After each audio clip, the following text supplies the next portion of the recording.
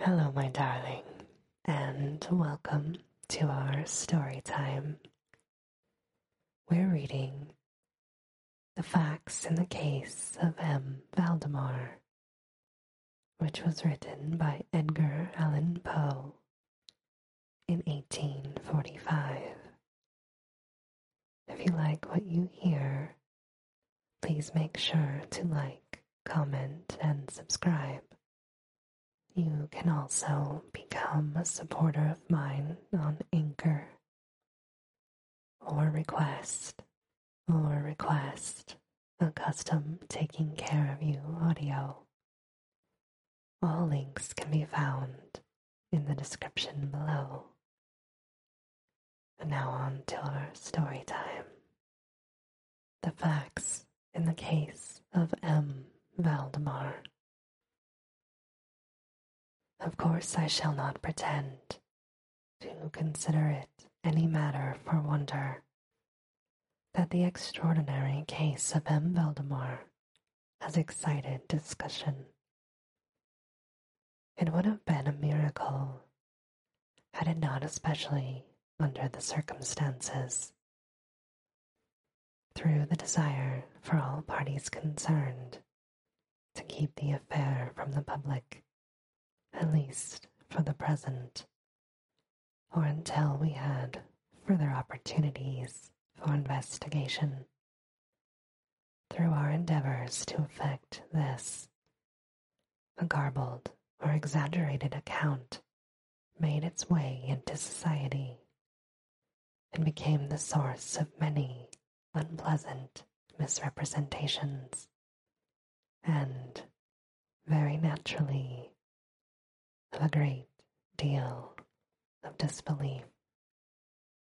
It is now rendered necessary that I give the facts as far as I comprehend them. They are succinctly these. My attention for the last 3 years had been repeatedly drawn to the subject of mesmerism, and about 9 months ago it occurred to me quite suddenly that in the series of experiments made hitherto, there had been a very remarkable and most unaccountable omission. No person had as yet been mesmerized in articulo mortis. It remained to be seen, first, whether in such condition there existed in the patient any susceptibility to the magnetic influence. Secondly, whether, if any existed, it was impaired or increased by the condition. Thirdly, to what extent, or for how long a period, the encroachments of death might be arrested by the process. There were other points to be ascertained, but these most excited my curiosity. The last, most especially, from the immensely important character of its consequences. In looking around me for some subject by whose means I might test these particulars, I was brought to think of my friend M. Ernest Valdemar, the well-known compiler of the Bibliotheca Forensica, and the author, under the nom de plume of Issachar Marx, of the Polish versions of Wallenstein and Gargantua.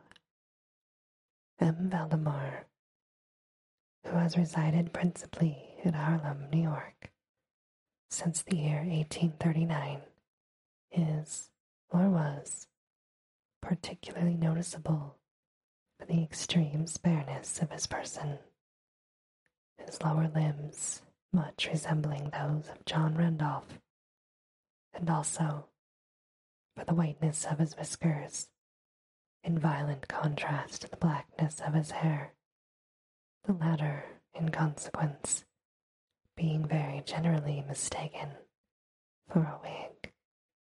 His temperament was markedly nervous, and rendered him a good subject for mesmeric experiment. On 2 or 3 occasions, I had put him to sleep with little difficulty, but was disappointed in other results which his peculiar constitution had naturally led me to anticipate. His will was at no period positively or thoroughly under my control, and in regard to clairvoyance, I could accomplish with him nothing to be relied upon. I always attributed my failure at these points to the disordered state of his health. For some months previous to my becoming acquainted with him, his physicians had declared him in a confirmed phthisis. It was his custom indeed to speak calmly of his approaching dissolution as a matter neither to be avoided nor regretted. When the ideas to which I have alluded first occurred to me, it was of course very natural that I should think of M. Valdemar. I knew the steady philosophy of the man too well to apprehend any scruples from him, and he had no relatives in America who would be likely to interfere. I spoke to him frankly upon the subject, and to my surprise, his interest seemed vividly excited.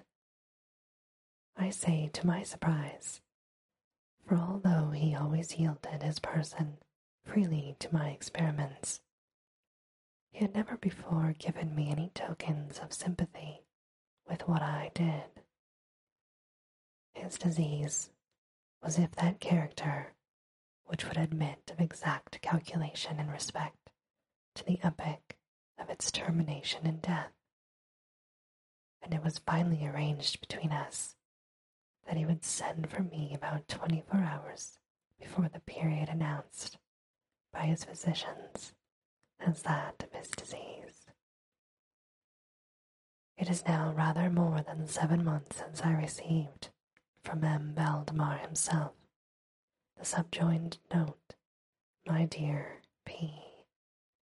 You may as well come now. D. and F.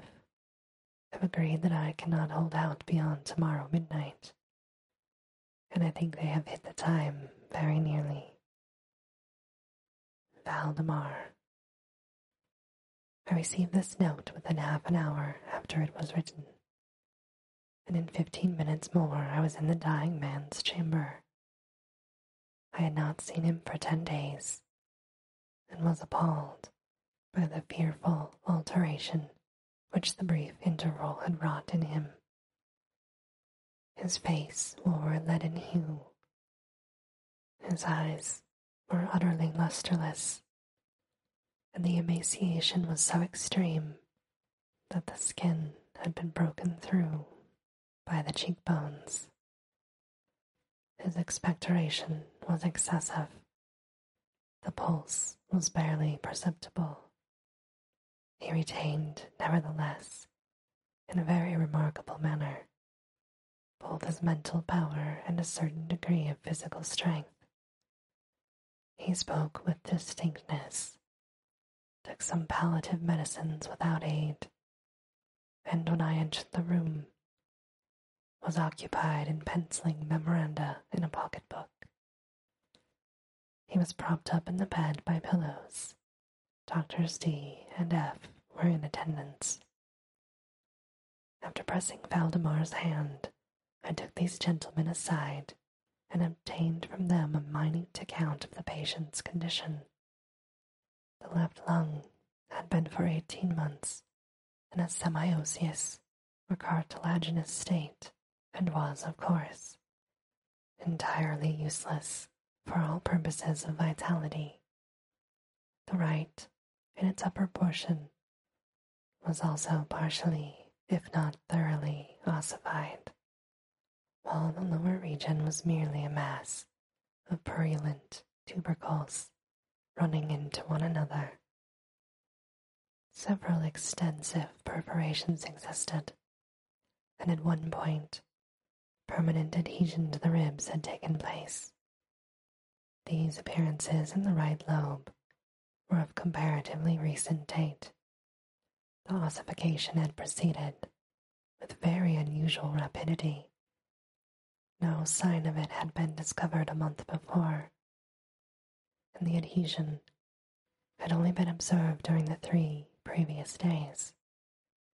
It was also suspected that the patient had an aneurysm, but on this point the osseous symptoms rendered an exact diagnosis impossible. It was the opinion of both physicians that M. Valdemar would die about midnight on the morrow, or Sunday. It was then 7 o'clock on Saturday evening. On quitting the invalid's bedside, told a conversation with myself, Doctors D and F had bidden him a final farewell. It had not been their intention to return, but at my request, they agreed to look in upon the patient about 10 the next night. When they had gone, I spoke freely with M. Valdemar on the subject of his approaching dissolution, as well as, more particularly, of the experiment proposed. He still professed himself quite willing, and even anxious to have it made, and urged me to commence it at once. A male and a female nurse were in attendance, but I did not myself feel altogether at liberty to engage in a task of this character, with no more reliable witnesses than these people, in the case of sudden accident. I therefore postponed operations until about 8 the next night, when the arrival of a medical student with whom I had some acquaintance, Mr. Theodore L., relieved me from further embarrassment. It had been my design originally to wait for the physicians, but I was induced to proceed first by the urgent entreaties of M. Valdemar, and secondly by my conviction that I had not a moment to lose, as he was evidently sinking fast. Mr. L. was so kind as to accede to my desire that he would take notes of all that occurred, and it is from his memoranda that what I now have to relate is, for the most part, either condensed or copied verbatim.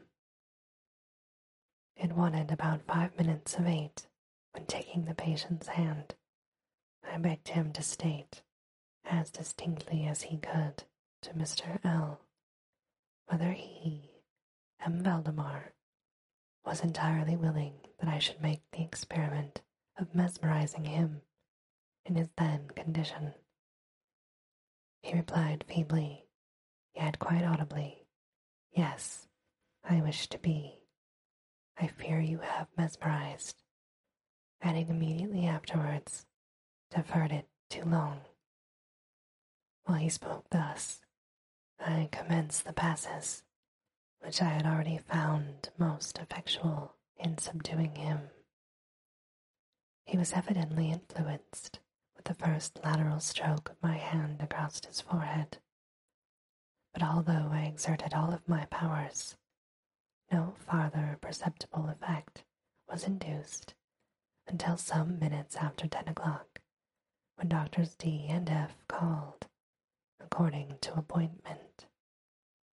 I explained to them, in a few words, what I designed, and as they opposed no objection, saying that the patient was already in death agony, I proceeded without hesitation, exchanging, however, the lateral passes for downward ones, and directing my gaze entirely into the right eye of the sufferer. By this time his pulse was imperceptible, and his breathing nearly gone, and at intervals of half a minute. This condition was nearly unaltered for a quarter of an hour, At the expiration of this period, however, a natural, although a very deep sigh, escaped the bosom of the dying man, and his breathing ceased. That is to say, the breathing was no longer apparent. The intervals were undiminished. The patient's extremities were of an icy coldness. At 5 minutes before 11, I perceived unequivocal signs of the mesmeric influence. The glassy roll of the eye was changed for that expression of uneasy inward examination, which is never seen except in cases of sleepwalking, and which it is quite impossible to mistake. With a few rapid lateral passes I made the lids quiver, as in incipient sleep, and with a few more I closed them altogether. I was not satisfied, however, with this, but continued the manipulations vigorously, and with the fullest exertion of the will, until I had completely stiffened the limbs of the slumberer. After placing them in a seemingly easy position, the legs were at full length, the arms were nearly so, and reposed on the bed at a moderate distance from the loin. The head was very slightly elevated. When I had accomplished this, it was fully midnight, and I requested the gentlemen present to examine M. Valdemar's condition. After a few experiments, they admitted him to be in an unusually perfect state of mesmeric trance. The curiosity of both the physicians was greatly excited. Dr. D resolved at once to remain with the patient all night, while Dr. F took leave with a promise to return at daybreak. Mr. L and the nurses remained. We left M. Valdemar entirely undisturbed until about 3 o'clock in the morning, when I approached him and found him in precisely the same condition as when Dr. F went away. That is to say, he lay in the same position. The pulse was imperceptible. The breathing was gentle, scarcely noticeable unless through the application of a mirror to the lips. The eyes were closed naturally, and the limbs were as rigid and as cold as marble. Still, the general appearance was certainly not that of death. As I approached M. Valdemar, I made a kind of half-effort to influence his right arm into pursuit of my own.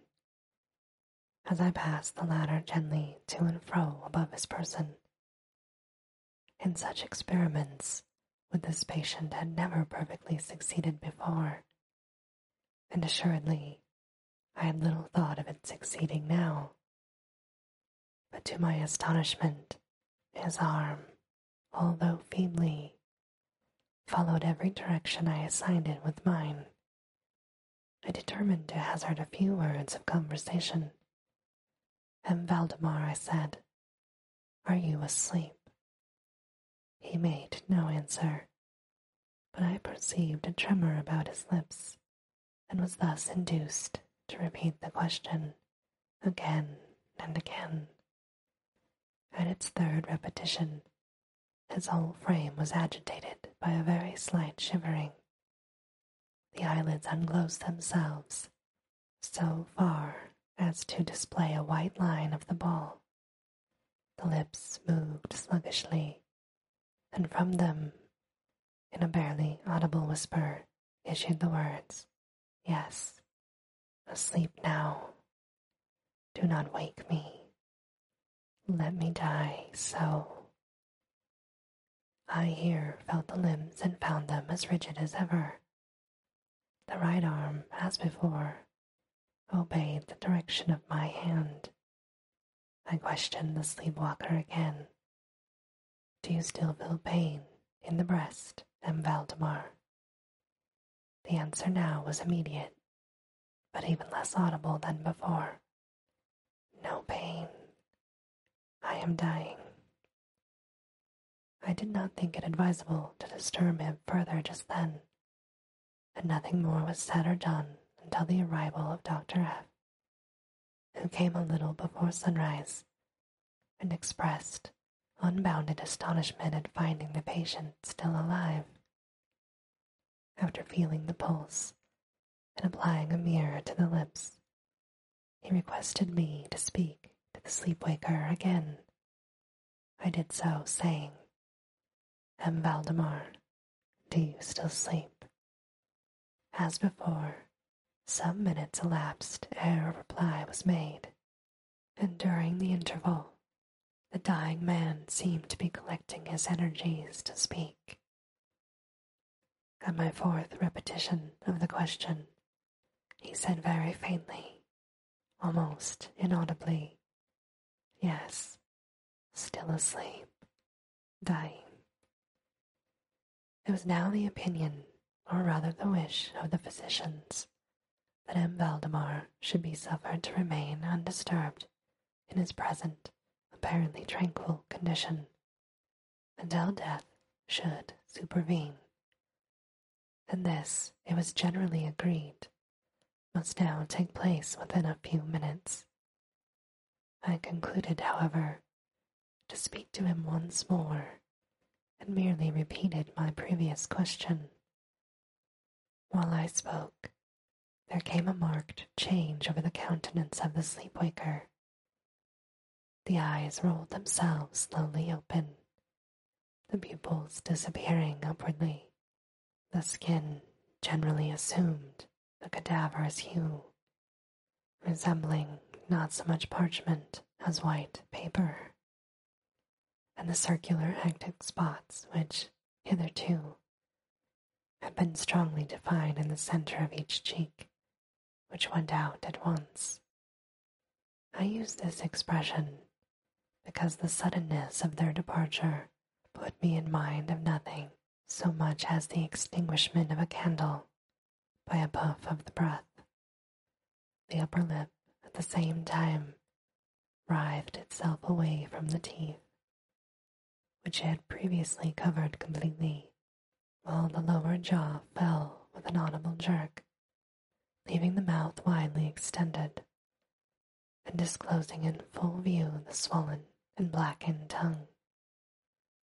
I presume that no member of the party then present had been accustomed to deathbed horrors, but so hideous beyond conception was the appearance of M. Valdemar at this moment, that there was a general shrinking back from the region of the bed.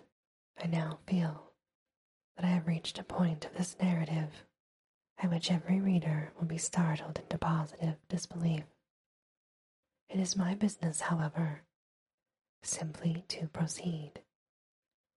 There was no longer the faintest sign of vitality in M. Valdemar, and concluding him to be dead, we were consigning him to the charge of the nurses, when a strong vibratory motion was observable in his tongue. This continued for perhaps a minute.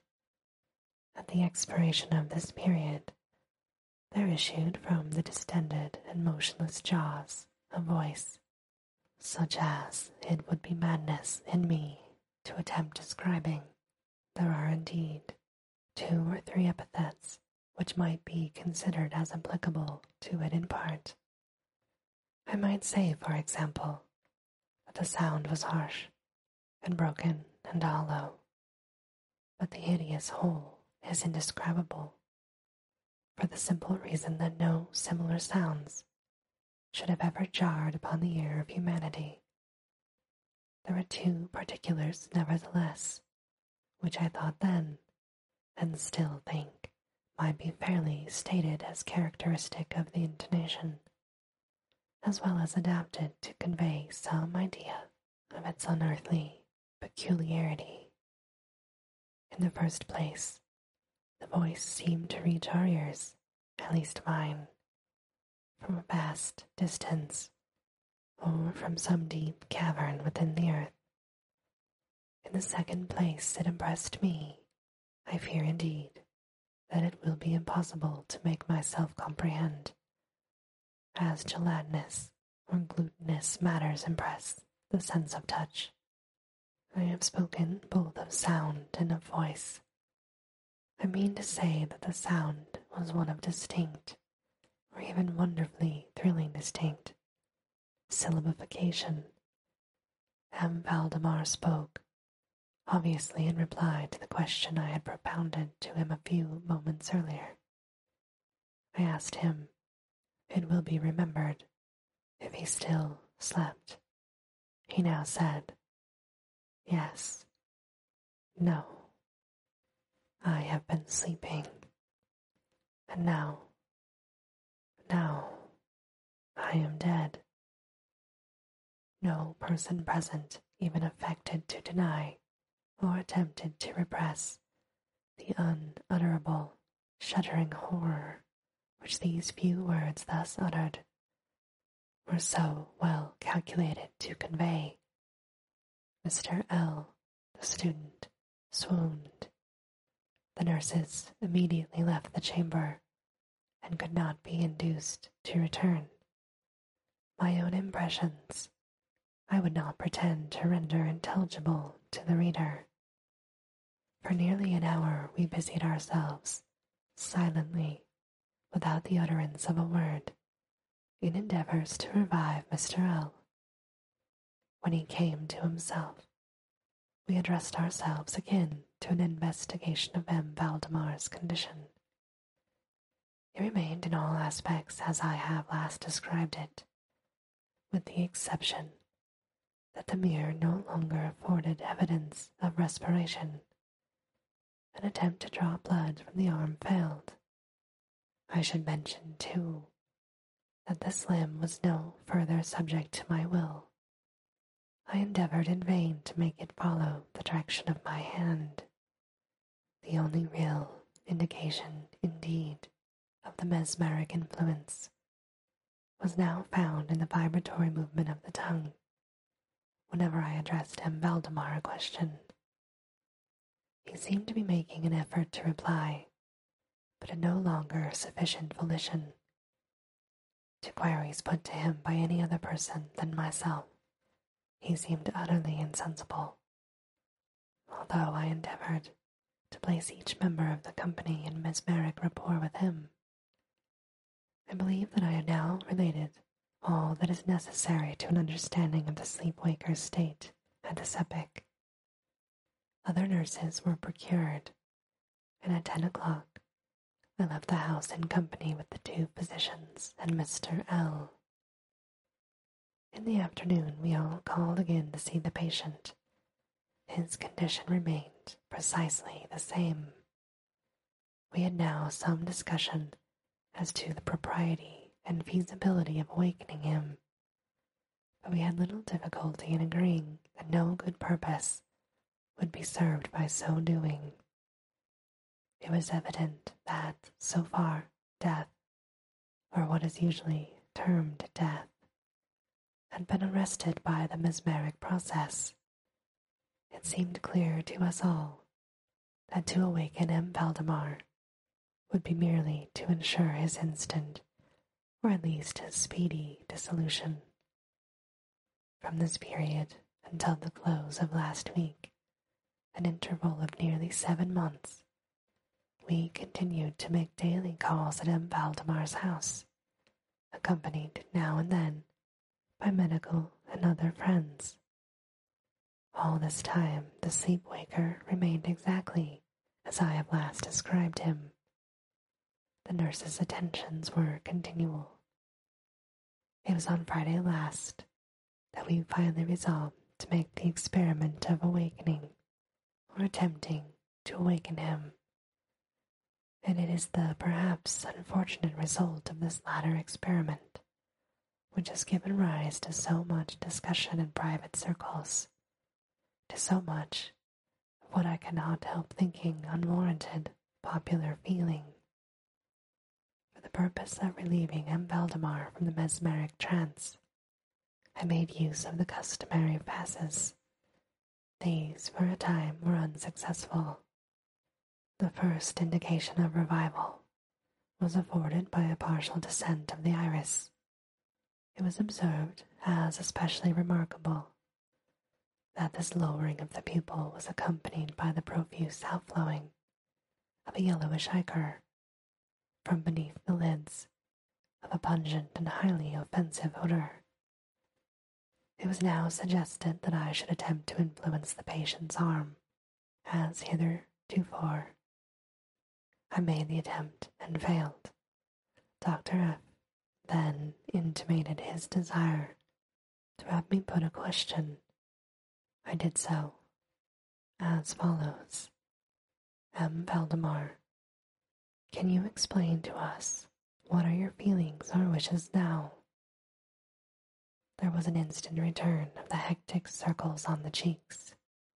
The tongue quivered, or rather rolled violently in the mouth, although the jaws and lips remained as rigid as before. And at length the same hideous voice which I have already described broke forth. For God's sake, quick, quick, put me to sleep, or waken me, quick. I say to you that I am dead. I was thoroughly unnerved, and for an instant remained undecided what to do. At first I made an endeavor to recompose the patient, but failing in this through total abeyance of the will, I retraced my steps and as earnestly struggled to awaken him. In this attempt I soon saw that I should be successful, or at least I soon fancied that my success would be complete, and I am sure that all in the room were prepared to see the patient awaken. For what really occurred, however, it is quite impossible that any human being could have been prepared. As I rapidly made the mesmeric passes amid ejaculations of dead, dead, absolutely bursting from the tongue, and not